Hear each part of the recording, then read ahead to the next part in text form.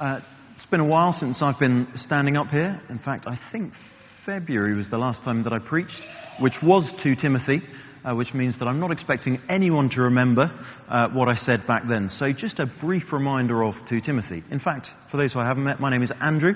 I am a regular here at St Helens, but also studying to be like Steve. That is, a vicar.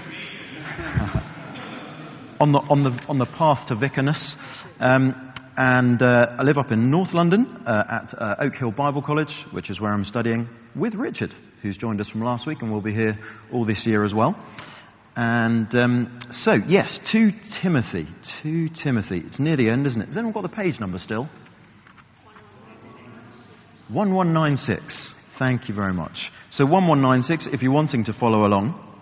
And just a quick reminder, or possibly to hear for the first time, this is the Apostle Paul's last letter before he died. So near the end of this letter, Paul says, like a drink offering that has been poured out, I'm approaching the end of my life. Paul knows he is going to die soon. He's writing from jail, and in all likelihood he was not long after this beheaded.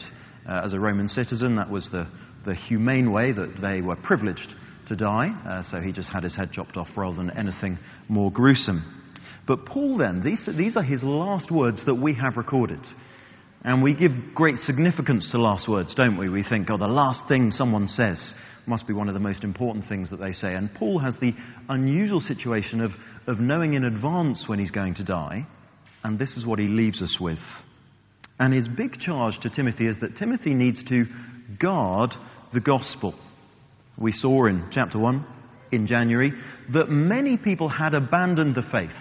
They'd walked away from Paul. And this whole letter, a big part of it, is Paul's command to Timothy saying, look, stay faithful. Stick with the gospel. Others may have walked away, but you need to stick with it. And then some more specific commands about what that will look like in the day-to-day. And we're going to look at a bit of that now. So I'll pray, and then we'll have a look at today's passage.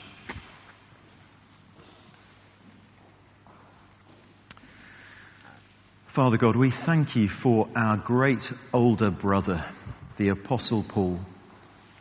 We thank you for the man that you made him, a man of great intellect, and how he used that to serve you, but also a man of great love and compassion, who so deeply loved the churches that he had planted.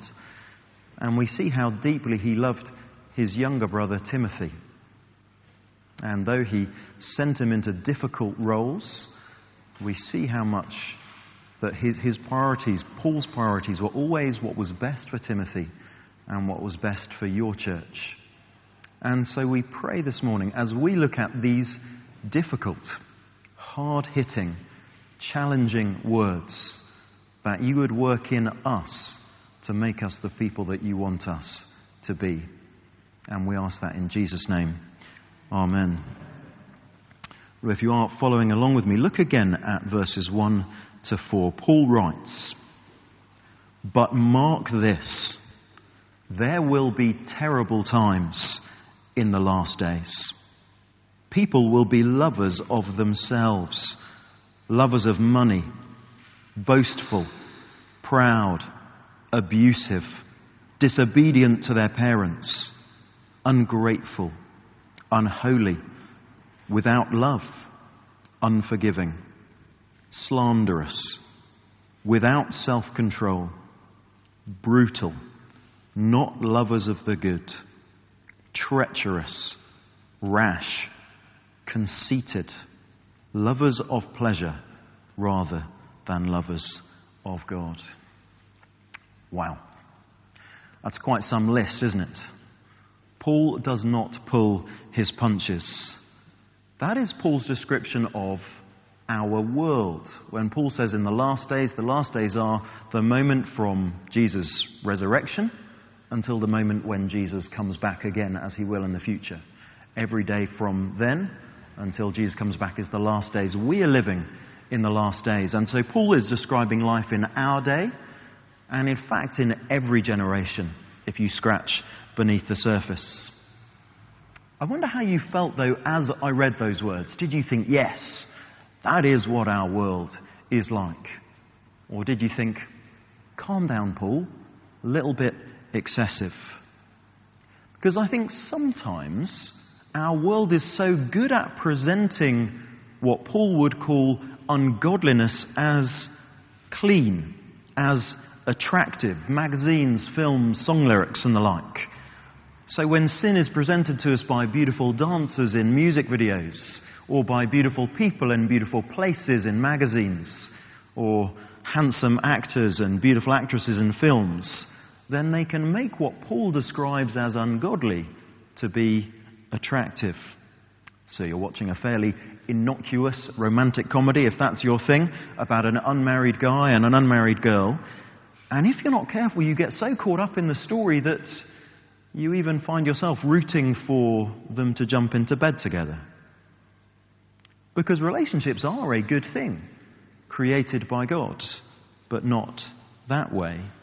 And the scriptwriter and the director and the editor are selling us the idea that this is right. This is good. It's good that they've got together. It's good that they are now expressing their love together. Think Titanic. Think The Notebook. Bridget Jones, about a boy. But what is so often sold to us as morally right and good, God hates. In Ephesians chapter 5, verse 6, Paul says, "Let no one deceive you with empty words. Because of these things," the kind of things that Paul lists in verses 1 to 4, "because of these things, the wrath of God comes upon the children of disobedience. Let no one deceive you." It is easy for us to be deceived by the world. And so I think Paul's words here are intended like a bucket of cold water over our heads to wake us up. That's why he piles up the language again and again and again, to wake us up from the dream that our world has sold us. There was a phase when you kind of couldn't get through a sermon without someone using a Matrix illustration. But there's that line in the Matrix where Morpheus says to Neo has come out of the Matrix. If you haven't seen this, that might not make sense. But anyway, the Matrix, Morpheus says, is the world that has been pulled over your eyes to blind you from the truth. And I think that's what happens in our culture. The world is pulled over our eyes, blinding us from God's truth, what is actually true. So what is behind all of these wrong behaviours, underneath them, driving them, motivating them? Look with me at verses 2 and 4. Paul says, "People will be lovers of themselves, lovers of money." And then at the end of the list, verse 4, "lovers of pleasure rather than lovers of God." The root of all of those behaviours, from the least to the worst, is misplaced love. Disordered love. A love of self rather than a love of God. A love of the world and the things of the world rather than a love for God's kingdom and the things of his kingdom. And is that not a revealing diagnosis of the world? Underneath those symptoms, unforgiving, slanderous, without self-control, brutal, underneath those symptoms, the cause, the disease is lovers of self, lovers of money, lovers of pleasure, and ultimately the problem, not lovers of God. But let's be honest. Is this not so often also a picture of us? This is not actually a list about the world out there. Too many of the things on that list are true of me too much of the time. Not all of them, all of the time, but some of them too much of the time, and one is too much. So what do we love? What are we passionate about? Do we love Jesus or do we love the world? I did a 2-year apprenticeship at St Helens Bishopsgate, the other St Helens on the east side of the city.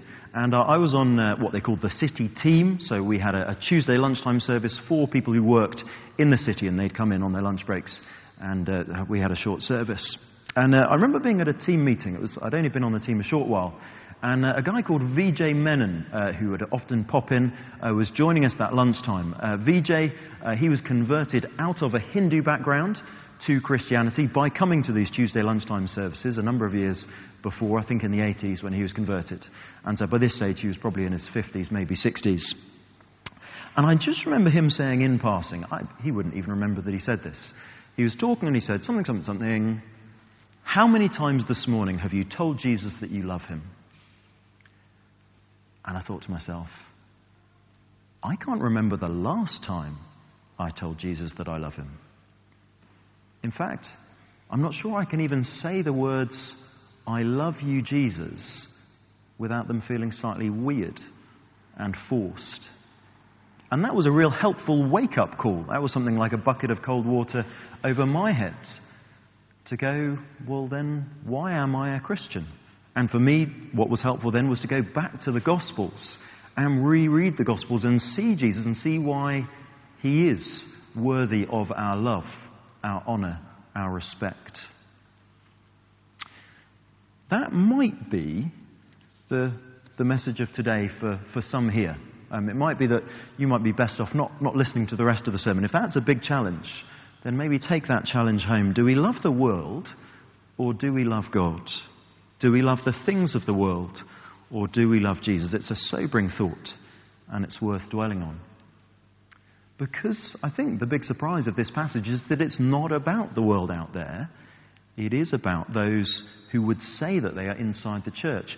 And even worse, it's actually about those who would present themselves as church leaders. From verse 1 again, but mark this, there will be terrible times in the last days. People will be lovers of themselves, lovers of money, the list goes on, lovers of pleasure rather than lovers of God. And then verse 5, having a form of godliness, but denying its power. What's that about? Having a form of godliness, but denying its power. What does it mean to have the form of godliness, but deny its power?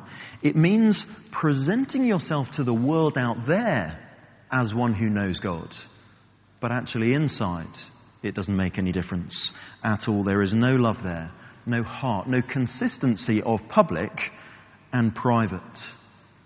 And isn't that so often what puts people off the church? The great 19th century preacher Charles Spurgeon said, of all the things in the world that stink in the nostrils of men, hypocrisy is the worst. Now, if reading that list, we're aware that we ourselves are hypocrites to one level or another, which all of us will be, this is not the occasional slip-up that Paul is talking about. It's not falling into sin followed by genuine repentance and sadness. What Paul is talking about, these people here, is a high-handed self-belief that they are right, and despite all attempts by others to correct them, and despite the clear teaching of God's word, they pursue a life that does not reflect the doctrine that they profess to teach, profess to represent. Look down at verse 7. Paul says of them, always learning, but never able to come to a knowledge of the truth. So what should Timothy do? Verse 5, second half verse 5, have nothing to do with such people. Some translations simply say, avoid such people. Don't even be in contact with them. Have nothing to do with such people. Now, to be clear, this is not the first step. The first step with these kinds of people we saw back in probably February or something. But look with me again as a reminder at verses 24 and 25 of chapter 2. So Paul says, look, first step, the Lord's servant must not be quarrelsome. So first step, you don't cut them off straight away. The Lord's servant must not be quarrelsome, the Lord's servant must not be quarrelsome, but must be kind to everyone, able to teach, not resentful. Opponents, must be gently instructed in the hope that God will grant them repentance, leading them to a knowledge of the truth. That same phrase, leading them to a knowledge of the truth. But then if they refuse and refuse and refuse and refuse, and verse 7, always learning but never able to come to a knowledge of the truth, those are the kind of people who Paul says have nothing to do with them. So for Timothy, as an elder in the church at Ephesus, that might mean putting people out of the church. After attempts at gentle correction have failed, remove them, tell them they are no longer welcome, and tell his congregation to avoid them. Now, it may be that some are sitting here thinking, well, look, classic Paul. You know, Jesus came preaching love, and then Paul came preaching harsh doctrine.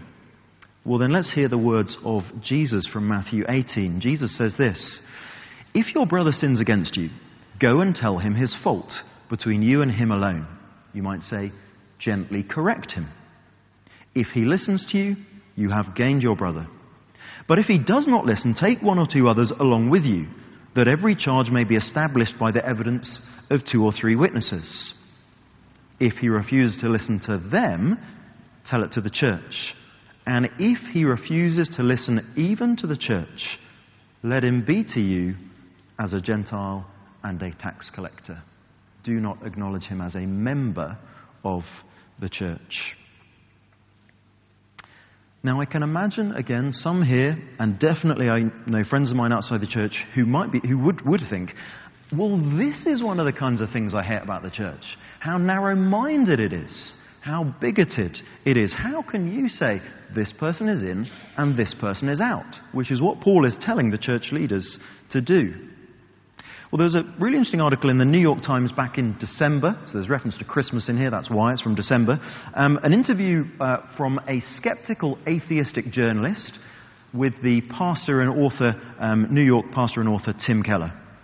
The journalist, Christoph, asks this, "Tim, look, I admire Jesus and his message, but I'm also skeptical of themes that have been integral to Christianity, the virgin birth, the resurrection, the miracles, and so on. Since this is the Christmas season, let's start with the virgin birth. Is that an essential belief, or can I mix and match?" Keller says this, "If something is truly integral to a body of thought, you can't remove it without destabilizing the whole thing. A religion can't be whatever we desire it to be. If I'm a member of the board of Greenpeace and I come out and say climate change is a hoax, then they will ask me to resign. I could call them narrow-minded, but they would rightly say that there have to be some boundaries for dissent, or you couldn't have a cohesive, integrated organization. And they'd be right. It's the same with any religious faith.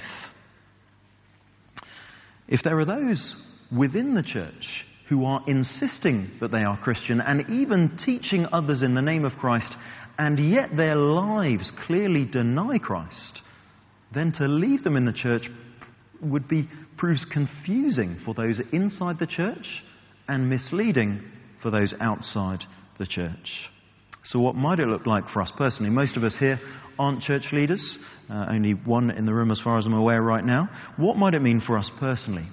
Well, it might mean that there are people that we should avoid, people that we should have nothing to do with. And again, just to be really clear, this is about people who are claiming to be a part of the church. It is not about our friends who would not claim to be a part of the church. My friends who aren't Christians don't claim to live like Christians. Of course they don't. And I don't, disassociate with them for doing so. In 1 Corinthians, Paul writes this, "I wrote to you in my letter not to associate with sexually immoral people, not at all meaning the people of this world who are immoral, or the greedy, and swindlers, or idolaters. In that case, you would have to leave this world. But now I'm writing to you that you must not associate with anyone who claims to be a brother or sister, but is sexually immoral or greedy, an idolater or slanderer, a drunkard or swindler. Do not even eat with such people." So there in 1 Corinthians and here in 2 Timothy, Paul is speaking about those within the church who carry on in this way. Our aim is first to gently correct, but if they are uncorrectable, then we should avoid. Again, people might be saying, well, aren't we supposed to forgive? This doesn't sound like the Jesus of forgiveness and love. Well, again, Jesus' words, Luke 17. Jesus says, look, if your brother sins, rebuke him. And if he repents, forgive him. And if he sins against you 7 times in the day and turns to you 7 times saying, I repent, you must forgive him. So, should we not do that? What's the difference? The difference is repentance. If he sins against you 7 times in the day and turns to you 7 times saying, I repent, you must forgive him. Those Paul is talking about aren't repentant, having the appearance of godliness but denying its power, always learning but never able to come to a knowledge of the truth. So firstly, it might mean there are people that we should avoid. But secondly, and possibly more commonly, it might mean that we need to avoid false teaching. Now, much of this in these days can come to us online, podcasts, online sermons, that sort of thing. And we need to be very careful about what we are listening to. So the treasurer at a church I was at in Essex, St Paul's in Essex, came to me one week and said, and he was talking about how he enjoyed listening to the sermons of Joyce Meyer. Now, I don't know if you know, Joyce Meyer is an American preacher, and she says some very damaging things that are not true. She is not a true teacher of the Bible. And in that situation, it doesn't always go as smoothly as this, but I thought, do I just say nothing? Do I say something? And I said, look, Chris, I'm worried about what Joyce teaches. Would you mind reading an article about Joyce Meyer and her preaching and think about it more carefully? He read the article and came back to me, very gracious of him, he's probably 20 years my senior, came back to me the following week and said, I've read that and I won't be listening to her again. Why is this so important for us? Why is this even worth bothering with? Well, firstly, it is a danger to us. In the Proverbs chapter 13, verse 20, it says, whoever walks with the wise becomes wise, but the companion of fools will suffer harm. We need to be careful who we associate with, because we will always be influenced by them. And so we need to be careful who we'll associate with. It is a danger for us, but it is also a danger for others. As we've said, one of the main reasons that people get turned off from religion in general, or Christianity in particular, is hypocrisy. Of all the things in the world that stink the most in the nostrils of men, hypocrisy is the worst. And if we don't make clear that people who are calling themselves Christians, and in particular representing themselves as Christian leaders, if we don't make clear that they are not with us, then people will lump them with us and tar us with the same brush. But if we separate ourselves out, if we say, no, that is not the Christianity that we follow, that is not what the Christian life is supposed to look like, then some who look on will say, you aren't like them. You practice what you preach. You don't do it perfectly, but I see you repenting when you get things wrong. I will listen to you, and perhaps they may be saved. And the same goes for some within the church. Perhaps some within the church, if it does come to that really difficult situation where someone has to be removed from the church, someone else will say, now I see that you really do believe what you say you believe, and you stand by it. I was wavering when I saw how little some people seem to live it out. But I see now that you and this church have integrity. I will stay. And isn't that a great hope? That that's the goal of doing this, that by our integrity, in taking the difficult path, this is a very difficult thing to do. I think this is probably the most difficult sort of call that I've had to do at St Helens. Because if we do this, people will speak against us. I think of a friend of mine from my days at St Helens, Bishopsgate. He went off to pastor a church in a small town, and his church under a previous pastor had decided not to be a part of churches together in the town that they were in. And my friend Andre was walking down the high street, and a lady came up to him and said, "Oh, you're the new pastor of the Baptist church, aren't you? Well, at least now, now that old pastor's gone, you can rejoin the Churches Together group, and, that'll be good." And Andre said, "Well, actually, we're not going to do that, because there are other people presenting themselves as churches in that organization who aren't truly teaching the Christian faith, and we don't want to mislead people." And she shouted at him and screamed at him in the middle of the high street, "You're what's wrong with the church. You're the narrow-minded, bigots. You are the reason that people aren't interested in the Christian faith." And walked away and left him with that. That may be the kind of response we get if we are faithful to this teaching. It is a hard thing to do. But imagine that for doing it, we might actually cause some people to listen to the gospel who wouldn't have listened otherwise, and repent and come to Christ. Because one day, Jesus is coming back. Imagine if in this life there were those who you didn't avoid, as Paul says, to do so because you didn't want to hurt their feelings, or because you were afraid of what other people might say. And because of that, they went on thinking that they were Christians, when actually their lives denied the gospel and they didn't know Jesus at all. Or others looked at them and thought, well, if they're living that way and they're a Christian, well, then I'll be fine on the day of judgment. And then on the last day, their foolishness is plain to all as Jesus comes back and he says to them, "I never knew you, be gone."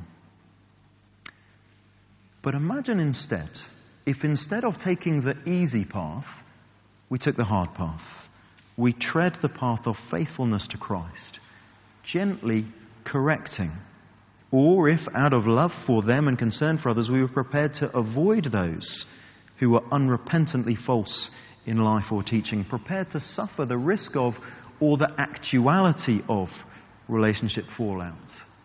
But then through our gentle correction, or through our making clear that these open hypocrites were not true representatives of Christ, that actually that meant that people came to faith, that others persevered in faith. And then on that day when Jesus returns, rather than folly being exposed, we see their smiling faces as Jesus comes back, as they enter into the salvation that is in Christ Jesus with eternal glory.